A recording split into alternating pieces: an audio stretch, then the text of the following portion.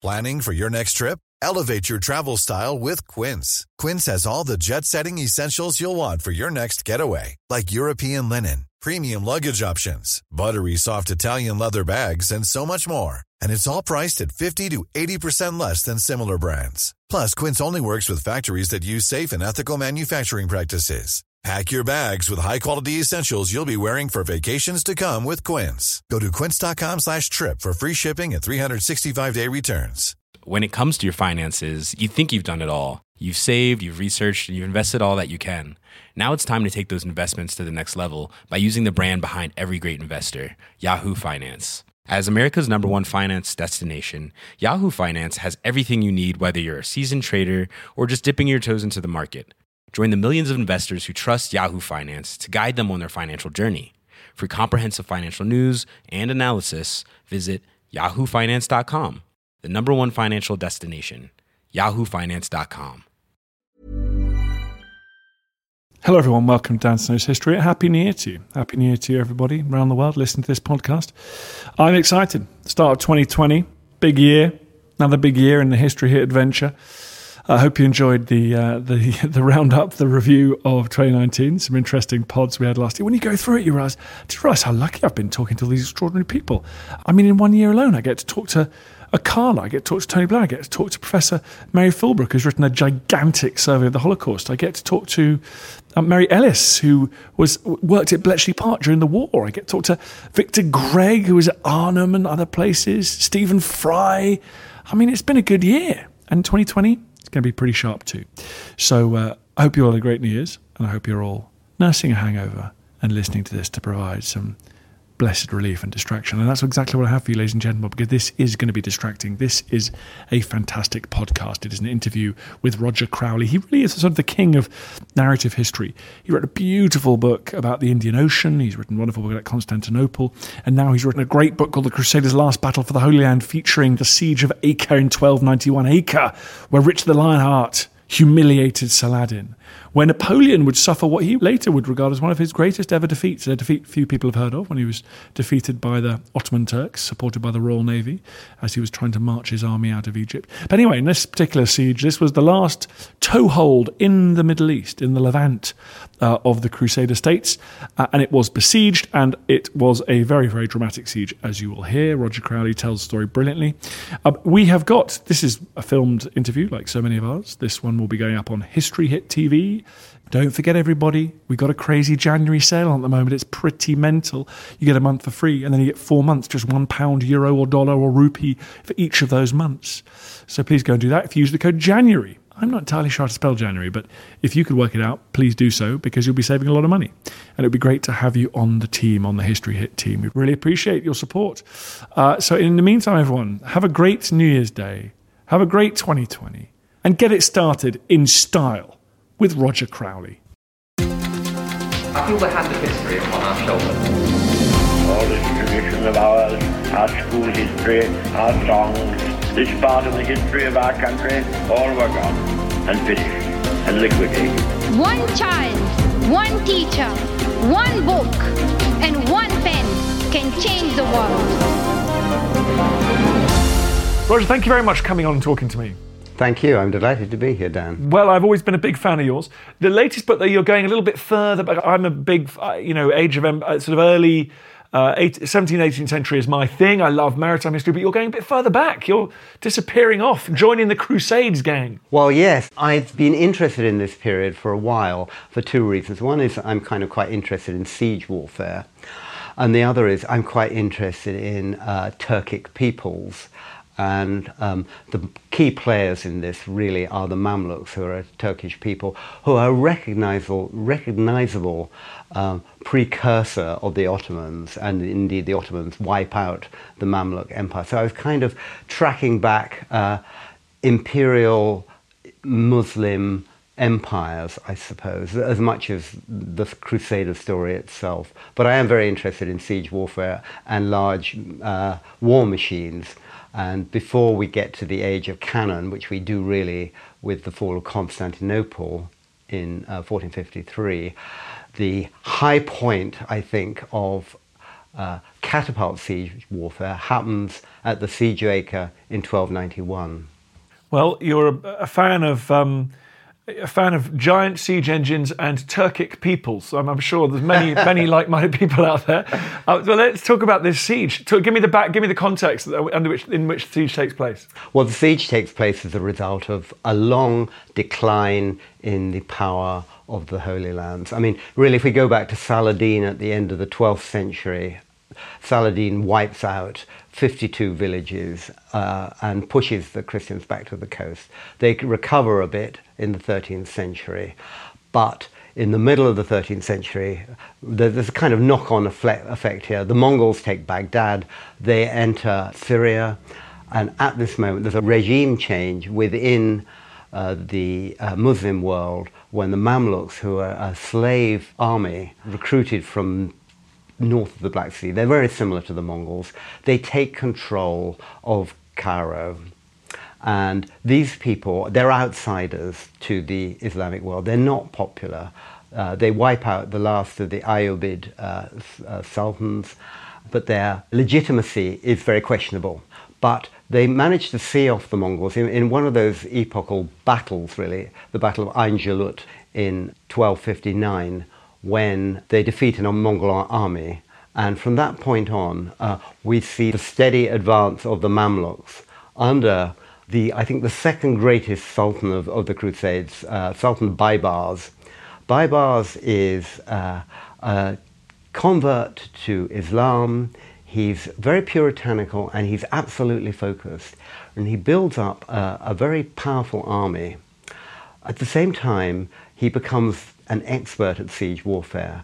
And we see in a period about 6 years, between 1265 and 1271, when almost all the Crusader castles which are guarding the approaches to the coast are taken one after another. Crac de Chevalier. Crac de Chevalier, as you well know, is the most extraordinary, I think, of his successes. I mean, it's a mixture of technical skill and bluff. He dies, but his followers are now on a momentum, really, and this is a one-way ticket for the Crusaders. There is a certain amount of what I'd call military tourism from the West. Edward, Prince of England, who becomes Edward I, arrives, does a little bit of crusading and goes home again. But really, the ability of the West to support the Crusader states is disappearing. There's a mixture of credibility, I think, for the papacy, the fact that you can crusade somewhere else, in Spain, or against the heretics, or against the pagans in Prussia. Also, I think the fact that the papacy has been involved in crusading against the Holy Roman Empire has really damaged its credibility, and really the support is giving out. So by the time we get to 1291, we've really got this one small enclave, which is Acre, left. It's a population of 40,000 people. It's really quite heavily defended, and its key defenders of three military orders: the Templars, the Hospitallers, and the Teutonic Knights, ready for what is a final showdown, which you might call the Alamo of the Crusades. Are they receiving much support from... Presumably they have no huge base of population or wealth there, so they're dependent, are they, on support from Europe? They are dependent upon support from Europe, particularly from Cyprus, because the king of the Kingdom of Jerusalem, which is a bit of a sleight of hand, because the Kingdom of Jerusalem doesn't actually have Jerusalem in it at this point, are the Lusignan kings in Cyprus. And Cyprus is only about 2 days sailing away, and there is an attempt to get a crusade going in the run-up to the arrival of the Mamluks. But it's a pretty muted effort. Ships do turn up with some crusaders, but it's fragmentary by this stage. So really it's the resources of the city itself and some soldiers from Cyprus, the Knights of St. John. There are some English knights there, actually, not very many sent by Edward I. So it's a kind of motley collection of different groups of people. And the critical problem, and this has always been the problem for Acre, is that there is no overall control and command. It's very fragmented. It's always been a very quarrelsome place with all kinds of different groups of people competing, jostling. And in the middle of there, of course, we've got the Italian merchant states, Genoa, Venice and Pisa, who are really not interested in fighting crusades at all and are repeatedly ticked off by the Pope for supplying war materials, military slaves, all kinds of devices to the Mamluks in Egypt. So, in point of fact, Acre is actually being attacked by people who have probably been enslaved and sold, possibly bought and sold actually in Acre, because Acre has its own slave market. So it's being consumed, in a sense, by its own commercial activity. A lot of those people who came to the walls almost certainly would have come on ships of the merchant Italian republics who are there. So you've got, let me get this right, you've got enslaved people possibly from the Balkans or... No, they're mainly from the north coast of the Black Sea. These are Kipchak Turks. They're very similar to the Mongols, nomadic tribal people, great fighters. You learn as a Kipchak Turk, you learn to wield a bow from the age of 4. And sounds like my daughter. Absolutely, I'm sure she'd make a good Kipchak Turk. But the Arabs said the Turks are to warfare what the Greeks are to philosophy, you know. And there's a long history of recruiting slave armies from that area. They did regard these people as being, if you want somebody who's going to fight, send for somebody from the Asian steppes, effectively. So, but being brought on Christian ships. Yeah, there's probably a middleman who intervenes, but actually the Venetians and the Genoese have got settlements on the northern shores of the Black Sea at this time, and they would have come either across the Black Sea and overland to somewhere like Antioch or a port there, or they would probably have come via Constantinople and down the coast. And there's a steady stream of these people who are being recruited. They're Turkish speakers, and they're converted to Islam. They're first-generational converts, and they have that kind of zealousness, if you like, for the cause.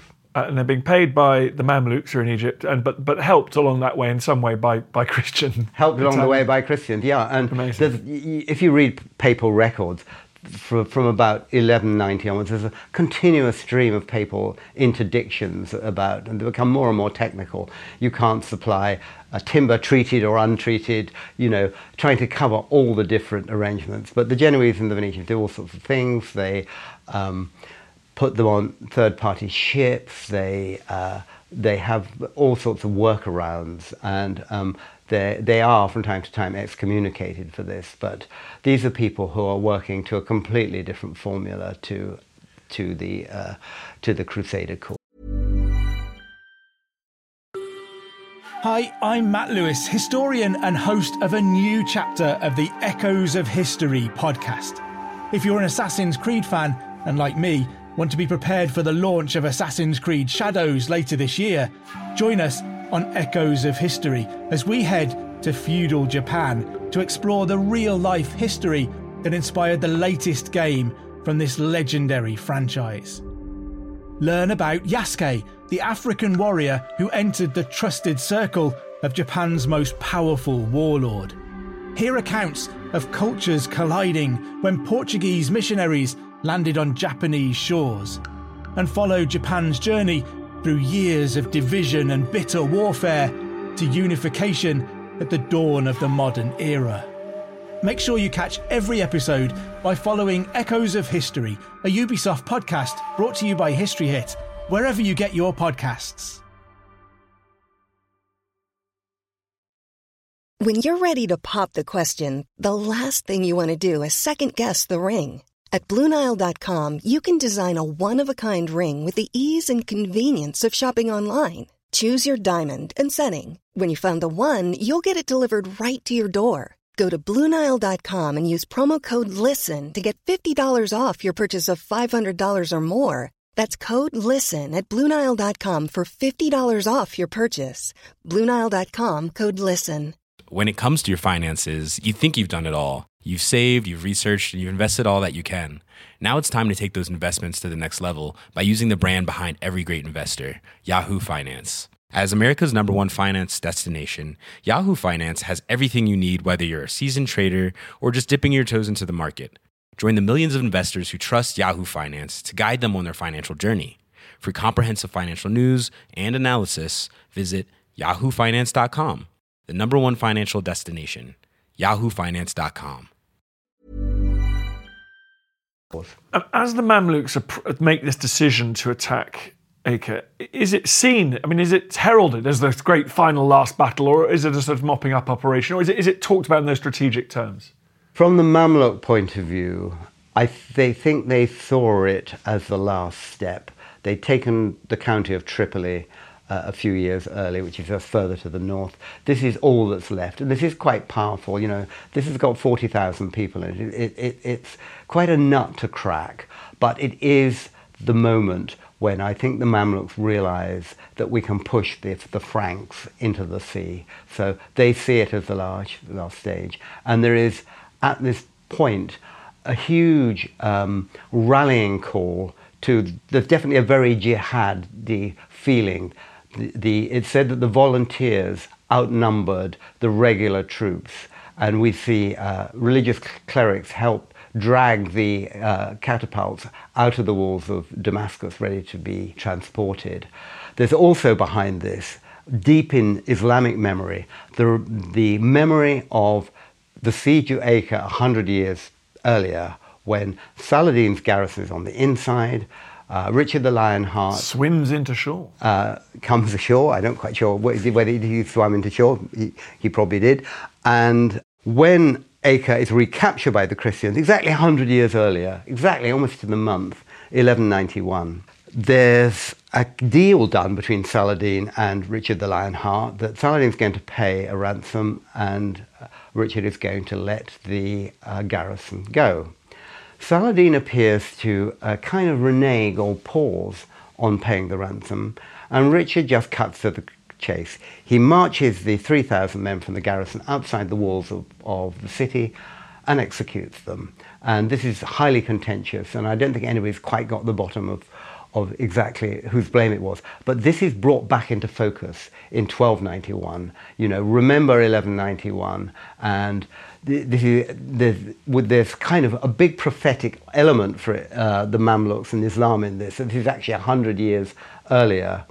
And so there is this great feeling of a kind of religious cause, which probably hasn't been around so strongly since the time of Saladin 100 years earlier. So tell me, how does the siege go? Talk to me, as the man who loves big siegecraft, tell me how does it go? The siege unfolds with the arrival of the Mamluk troops and the setting up of a very large number of giant catapults. This is a huge kind of ergonomic effort, really. The trees for these are cut down in Lebanon. They're hauled to Damascus. This takes a month. They're fashioned into the structure of powerful trebuchets. They're then taken to bits, dragged to the walls of the city and set up. What is behind this, really, is two things, really. One is, I think, the psychological element, very much stressed in the Islamic military manuals of the time, that you must erect your catapult in open sight of the enemy, because these will be very frightening. And they come with 4 giant monsters, 2 of which we know the names of, the Victorious and the Furious. We think of these peoples as being great fighters, but also they're incredibly good bean counters, managing the logistics. Not only do you bring the catapults to the walls, you then think, okay, we need to hit these walls with a rock harder than the rock that they're made of. So we know that 20 miles up the road there's a geological strata which is made of denser rock. So they quarry the rock, they get the masons to carve these beautifully spherical stone balls. They all have to be of the same size if you're going to hit the target consistently. Take these things from the wall. So the kind of planning of this is enormous. There are 2 strands really to siege warfare at this period. One are the catapults, and the other is mining.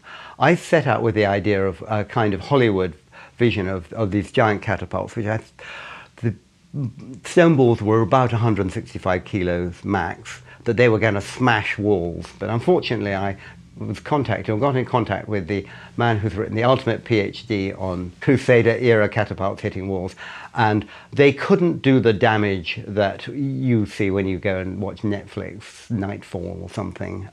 What they really did was they were very good at stripping the battlements off, which sort of stopped, everyone had to cower down behind the battlements. Alongside that, they have another trebuchet, much lighter one called the traction trebuchet, which is men hauling on a rope.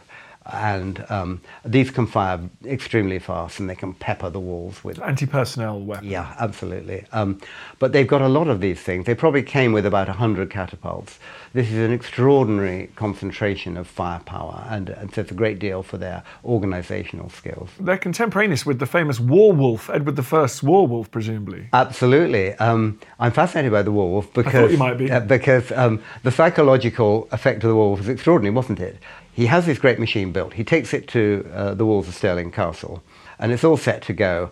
And the Scots inside take one look at this thing and say, "Okay, I think we'll just surrender at this point." But Edward hasn't dragged this thing all the way to the walls, had it made great expense. He says, "No, go back inside. You know, I'm going to bombard you." He's not going to let them off that lightly. So undoubtedly, the psychological terror of these things hitting walls was very, very frightening. But the real damage is going to be done by the miners. What the catapults do, I think, is really stop any kind of counter fire, because if you put up this heavy enough bombardment, everybody's ducking down behind the walls. You can put up screens quite close to the walls, and then you get 1,000 Aleppo miners to start digging mines under the walls. The Christians dug countermines, and they obviously had skills, but they simply didn't have the resources. The Mamluks could perhaps put up a dozen mining tunnels in different places. The Christians could respond by undermining and attacking one of them, and they would be fighting in the dark, and they would have pulled them down. But they really couldn't match the number of people. We don't know how many people the Mamluks brought to the walls, but numbers are always apocryphal in these things. I mean, people talk about 100,000, and then people talk about 400,000. But by the time you've tried to count the people and their horses and so on, there was probably about 40,000 fighting men, and there might have been the same number of volunteers. We just don't know. But the Mamluks always wanted a quick knockout blow. They are not into attritional sieges. They've got the manpower. They can afford to lose men. And you need to persuade people to die when it comes to the final assault. And this is where the religious element, along with rewards for people, comes into play. The defenders try external sorties to disrupt the catapults. They try to set fire to some of the catapults, but they're ultimately not successful. There just aren't enough of them, and the perimeter of the Mamluk camp is too well guarded. I've read quite a lot of accounts of warfare over the years, and one of the places I would least like to be in the history of the world is in a tunnel during a siege operation, which is then broken into by a counter tunnel, and fighting amid sort of rock slides and things in the dark against an enemy that surprised you. I mean, that's pretty grim. Absolutely nightmarish. You hear these tales of fighting and people pulling down pit props and suffocating miners. It is grim beyond grim. I think you're absolutely right. It's kind of, it's real grunt work, but it was very skilled work.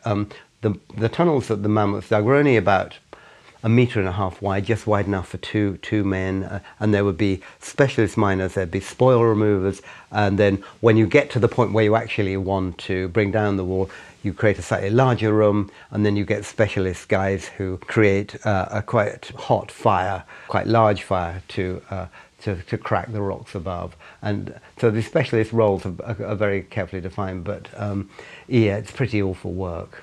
And they do manage to bring down the walls, do they? They do, yes. There's a period after about 4 weeks when we suddenly start to see the collapse of towers and curtain walls. And then the problem for the Mamluks is that although they've brought down a section of wall, it's strewn with rubble, and it's very, very difficult for men to advance across. At this point, their ingenuity is extraordinary. They erect a kind of felt screen, a huge felt screen, which the Christians can't fire through. And under cover of night, I think they have the nose bags of horses. There's a lot of sand on, there's a very beautiful sandy beach outside Acre. They fill these things up with sand, like sandbags, and they create a roadway for their troops to advance over. So in the morning, from behind the screen, they've created a pathway for the troops to advance. Their kind of practical skills are extraordinary. And again, this goes with having a very large number of men to do it, but it's extraordinary work.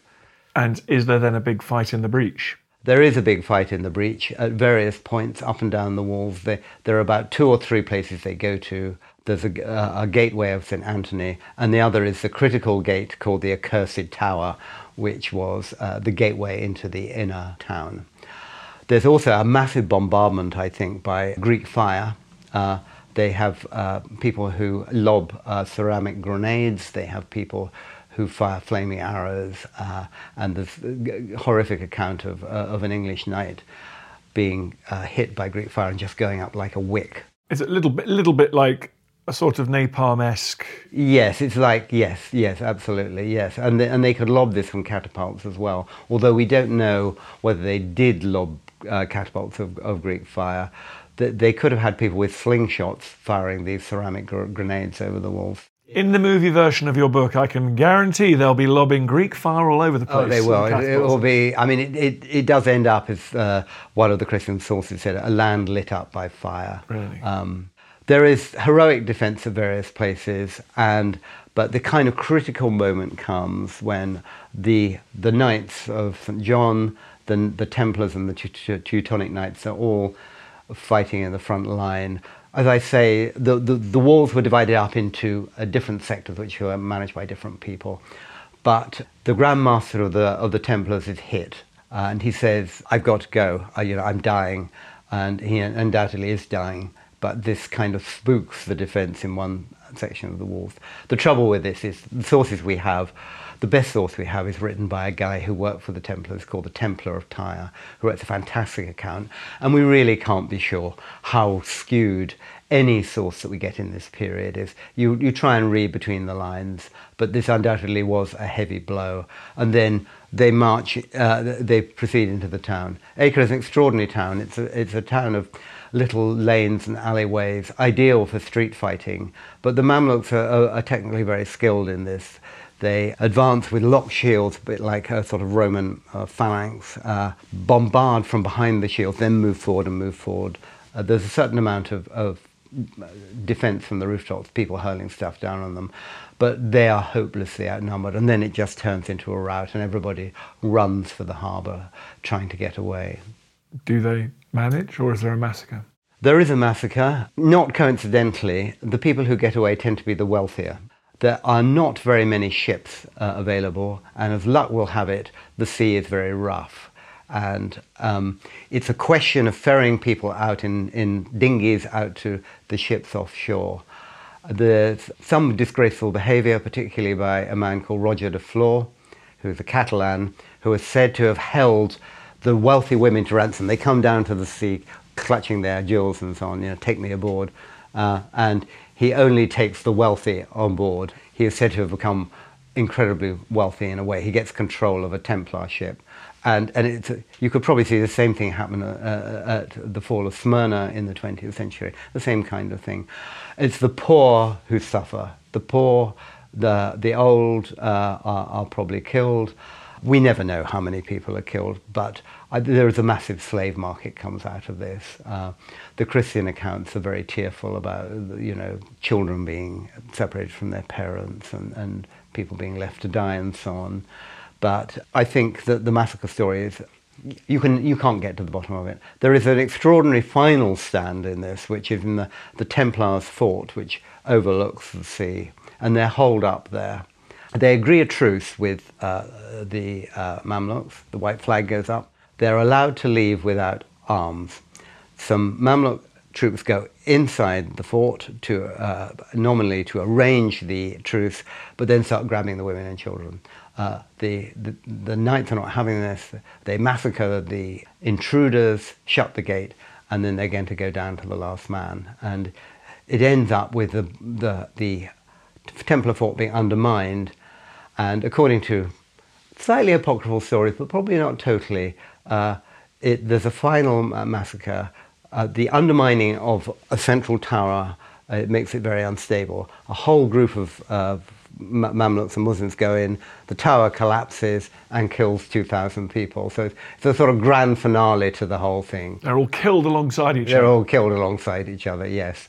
How much of that is true? I think there's some truth in it, but everybody is talking up in all sorts of ways, I think, when you read between the sources as best you can. And I try and balance the sources. I had all the relevant Arabic sources translated to kind of try and balance the story between the two sides. And that was the end of the Crusader states in the Levant, was it? That was. All the land was lost, said the Templar of Tyre, who actually got away. This wasn't perceived like this in Rome. They thought that there would be a comeback, but people on the ground could see this wasn't going to happen. There's a kind of scorched earth policy. Saladin had made a terrible mistake in not occupying Tyre in a century earlier, and this has been the landing stage for the Richard the Lionheart and the Third Crusade. They're not going to repeat this. So they destroy Acre, they destroy all the harbour infrastructure up and down the coast. They destroy a great deal of agricultural fertility, irrigation systems, mills, and so on, so that it's rather like salting Carthage, effectively, in the collapse of the Roman final conquest of Carthage, so that there's nothing for them to come back for. There's no foothold, and this is the end. And it's the end not only because of militarily, but because of changes in the temperature, if you like, of Christian Europe. Until, interestingly, there's a footnote, isn't there? Because Napoleon arrives back in several centuries later, the late 18th century, and suffers his most famous, well, his least famous, but most important defeat. Presumably yes. At the same site in Acre. Absolutely, yes. I mean, he commands his operations from the same hill that the Mamluks did. Everybody wants to take this, sets out on this hill. And actually there's a giant metal statue of Napoleon on his horse on the top of this now, which looks like one of those, those sort of Spanish brandy advertisements in the countryside of bulls. It's rather like the Napoleon brandy on the top of the hill. Yes, he does. And his problem was, I think, that he couldn't. I think his siege guns never made it to. I don't think they did. To the walls. I think the British Navy managed to interfere with that, and he fails. And this is kind of like the high point, I think, of his Oriental venture. And he famously says about the British naval officer who was helping the Ottoman Turks at Acre, he says, that man cost me my destiny. He identifies him rather than anyone else in his career. I love that. Anyway, that's a postscript to the story. Yes, I didn't know that, but fascinating. Thank you very much. The book is fabulous. It's called? It's called Accursed Tower. Nice. And you can read the book before it is serialised on Netflix in a multi-million-pound dramatisation, I hope. I will look away from the treatment they give to the catapults. Well, as a big siege engine fan, you're going to have to just take the check and just, swallow. Yeah. Okay, thank you very much. Thank you very much. I feel the hand of history upon our shoulders. All this tradition of ours, our school history, our songs, this part of the history of our country, all were gone and finished and liquidated. One child, one teacher, one book, and one pen can change the world. He tells us what is possible, not just in the pages of history books, but in our own lives as well. I have faith in you. Hope you enjoyed the podcast, everyone. Just massive favour to ask, if you could go to iTunes or wherever you get your podcasts, give it a rating, 5 stars, obviously, and then leave a glowing review. That'd be great. My mum is getting overwhelmed with the amount of different email accounts she's set up to leave good reviews for me. So you're going to have to do some of the heavy lifting. Thank you. Hey, it's Danny Pellegrino from Everything Iconic. Ready to upgrade your style game without blowing your budget? Check out Quince. They've got all the good stuff, shirts and polos, activewear, and fine leather goods, all at 50 to 80% less than other high-end brands. And the best part? They're all about safe, ethical, and responsible manufacturing. Get that luxury vibe without the luxury price tag. Hit up quince.com/upgrade for free shipping and 365-day returns on your next order. That's quince.com/upgrade. When it comes to your finances, you think you've done it all. You've saved, you've researched, and you've invested all that you can. Now it's time to take those investments to the next level by using the brand behind every great investor, Yahoo Finance. As America's #1 finance destination, Yahoo Finance has everything you need, whether you're a seasoned trader or just dipping your toes into the market. Join the millions of investors who trust Yahoo Finance to guide them on their financial journey. For comprehensive financial news and analysis, visit yahoofinance.com, the #1 financial destination, yahoofinance.com. Thank you for listening to this episode of Dan Snow's History Hit. Please follow this show wherever you get your podcasts. It really helps us, and you'll be doing us a big favour. Don't forget, you can also listen to all of these podcasts ad-free and watch hundreds of TV documentaries when you subscribe at historyhit.com/subscribe. As a special gift, you can also get your first 3 months for just £1 a month when you use code DANSNOW at checkout.